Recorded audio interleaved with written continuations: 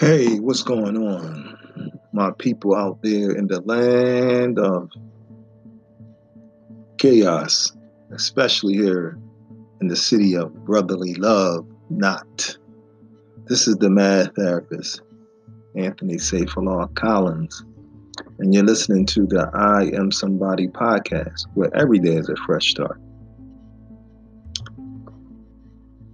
Lately, here in Philadelphia, I mean, last year, over 300 and something violent murders. And so far this year, I don't would have been about 50 days thus far, and almost 50 killings. Yesterday, um, two deaths, three were shot. Mother, 39-year-old mother of a 6 month. She was 6 months pregnant, and her and the father got shot. The mother and the unborn baby died. How come? I mean, it is getting really, really tiresome. I'm not going to say scary, yet there are some people who are afraid. These are the things that are having a great impact on our community. Violence, schools with asbestos, closing of the schools with asbestos, and our children being directed to other spaces, which could result in losing their lives. And so the powers that be really don't consider the things that impact the communities that we live in.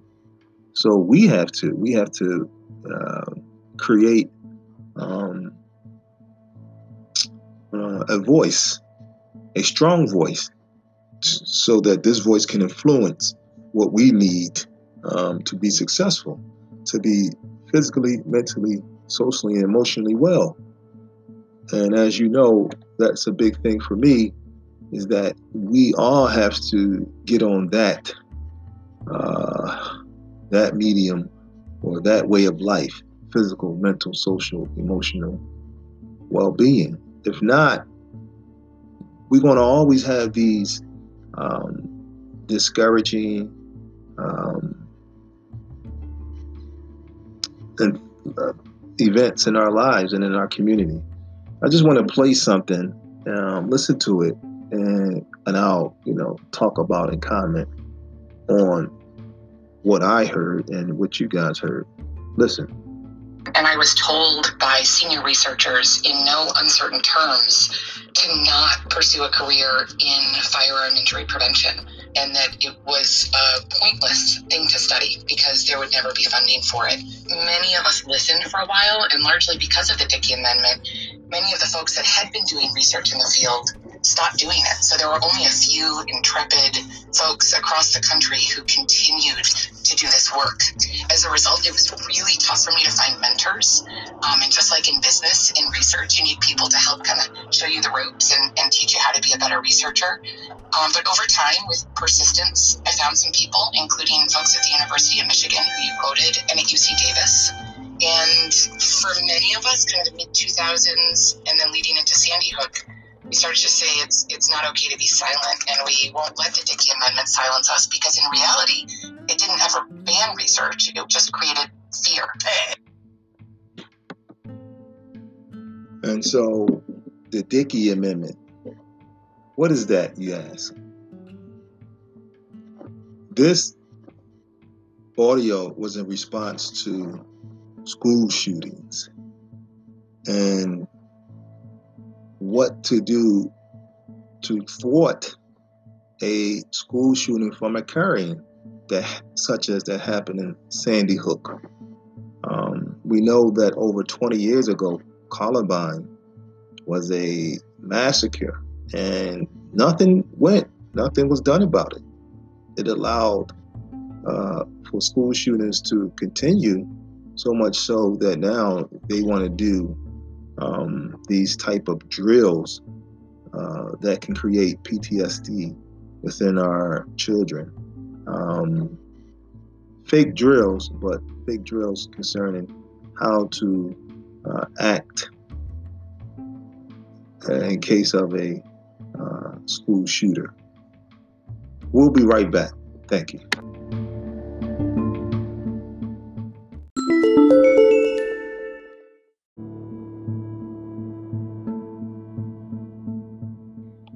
Hey, welcome back to the I Am Somebody podcast, where every day is a fresh start.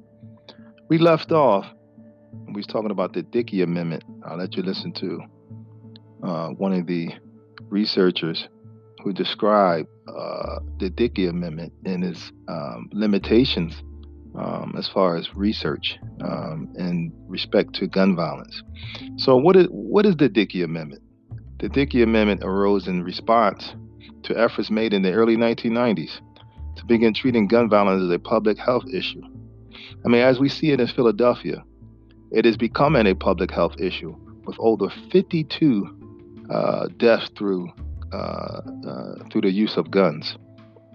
In 1992, the U.S. Center for Disease Control and Prevention, better known as the CDC, converted its Violence Prevention Division into a center that will lead federal efforts to reduce death and injuries resulting from violence. However, this was not allowed, and it actually was something that was established during the Clinton years. And your senators, Biden and Sanders, were part of that, along with other black leaders, other black senators during that time understood that the increased risk of homicide associated with the presence of a firearm in a home said that this Kellerman study and other similar investigations struck a nerve begin to receive widespread attention in newspaper and other media. So it was revealed that it was an increased risk. If a firearm is in your home, most likely it will be used. And so the National Rifle Association, better known as the NRA, accused the CDC of being biased against guns and being lobbying for the elimination of the Injury Prevention Center, which sparked the J. Dickey, which was led by the representative, which sparked the Dickey Amendment, and it was led by the representative J. Dickey of Arkansas, that added a provision in the 1996 spending bill declaring that one of the funds made available in this title may be used in whole or in part to advocate or promote gun control. So, but the rest couldn't. And so, what was the impact of that amendment? Well, every year after that, Congress tried to appropriate legislation that funds the CDC. And however, the restriction meaning was debatable. And so the provisions prohibit using funds to advocate or promote gun control, so it could be reasonably interpreted as placing no limit on research.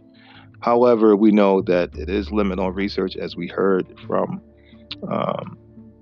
the researcher, and she said now, due to not having a mentor, then it was kind of hard to do the research, but they have been able to do some things and aspect to this event becoming a public health crisis. Now, that's the law. That's legislative. Yet, in the city of Philadelphia, I mean, there are so many things that's going on with us as a race, as a culture, as a people, as men and in women. The thing that divides us, and it's so divisive, is it shouldn't be, but I mean the lack of, we think, connection to the Creator. That's my opinion. I really believe that is a lack of connection that allows individuals to, go out and shoot people haphazardly with no care in the world. Like, I know it isn't back in the day, and I don't want to talk about back in the day. And we know back in the day fought for something different. They fought for the right to go to the school. They fought for a right to ride the bus. They fought for the right to eat in the restaurants. They fought for the right for this and for that, which was, commendable. And it was hero like that individual put their life on the line for the life of other people they did not know. Well, for the future of blacks in general to be able to have the same abilities to go and to reap the benefits of a country that they were brought to, but a country that they built. And it was a shame that they could not have those same equal rights or ability to do certain things, and as far as what America is supposed to stand for, this good old country of what they call it, is a good old country. But we understand that some cases this country hates, and I know that's a big word or a hard word, but it seems like many people hate blacks, including blacks. Some blacks can't stand one another, can't stand the sight of seeing another black. Oh, here they go. Look at them. Oh, they're ghetto. It's like we're brainwashed to have dissent amongst one another. And so it goes back to, how come so many murders in the city of Philadelphia? No one has been able to answer this question. With so much money being disseminated and, propagated and all the other, words of giving money to people who don't deserve it. For what? They haven't designed a intervention or preventative plan to stop these people who think that they have no other way to communicate besides using guns. Okay?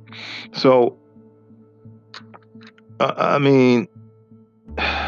people, we have to. It's so many things that's going on. And I believe that the more education that, black and brown people receive, and that education has to start, when they're young. It can't start when they're 15, 14, 13. Is it too late? No. But it should be starting early. And it has to start with the adults, because we are the reason. We are the reason. Let me read something to you about gangs. I'm going to read something to you about gangs. And this has something to do with addressing adolescence. Okay. There are a lot of things that go on with adolescence. And this is about social ills, the onslaught of social ills. Evil enters like a needle and spreads like an oak tree. This is an Ethiopian proverb. Evil enters like a needle and spreads like an oak tree. It is sickness, not health, that spreads easily, just as infection, diseases spread in congenital conditions. Social ills also spread rapidly. In a permissive environment, the pressure of individuals to conform is very high indeed, and particularly so for young people. Adolescents generally lack stability and maturity. They are not yet pressed to face the challenges of life and have not yet grasped fully what life means to them. Yet, many of them, not us, but many of them, the young, are the ones doing the shooting and the ones dying. Hence, parents must have an awareness of the issue that affects their children in their lives and in the context of their surroundings, so that we can guide them and offer them a mature understanding of life that they lack. Parents guiding them, helping them traverse this path of life. Even at an early age, we should know where our children are, what our children are doing, who are they hanging with. We can't just say, go and play. Not today. We cannot do that today. Today is a whole different way of doing and seeing things. Okay? So there are a few major social problems relevant to young people in today's society: bullying and intimidation,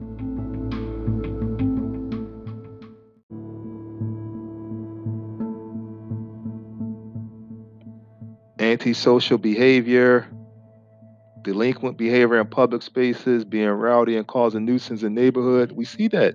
Vandalism, graffiti, fly posting. We know graffiti is part of the hip hop culture. May not be talking about that, but just the graffiti for no reason. Dealing and buying drugs on the street, dumping rubbish in abandoned cars, begging, antisocial drinking. Well, just some of the antisocial behavior that we see. Extremism and radicalization. Extremism and radicalization. We know that this is going on. We know, we see it all around the world. One of the things we haven't seen that much, but it's probably still prevalent in many states: gangs, alcohol, drugs, and smoking. All I see today, when they get in my Uber and I'm driving Uber, white or black, youth, smoking, smelling like marijuana. They get the alcohol in their system. I mean, you talking about adolescence, lack of maturity. Whew. I mean, look, racism, sexual mayhem. It seems like that's all people want. And there's a lot of other things like materialism and the loss of values. Again, when I say that there's no connection, we see people on the internet, via social media, on cable TV. We think that this is real.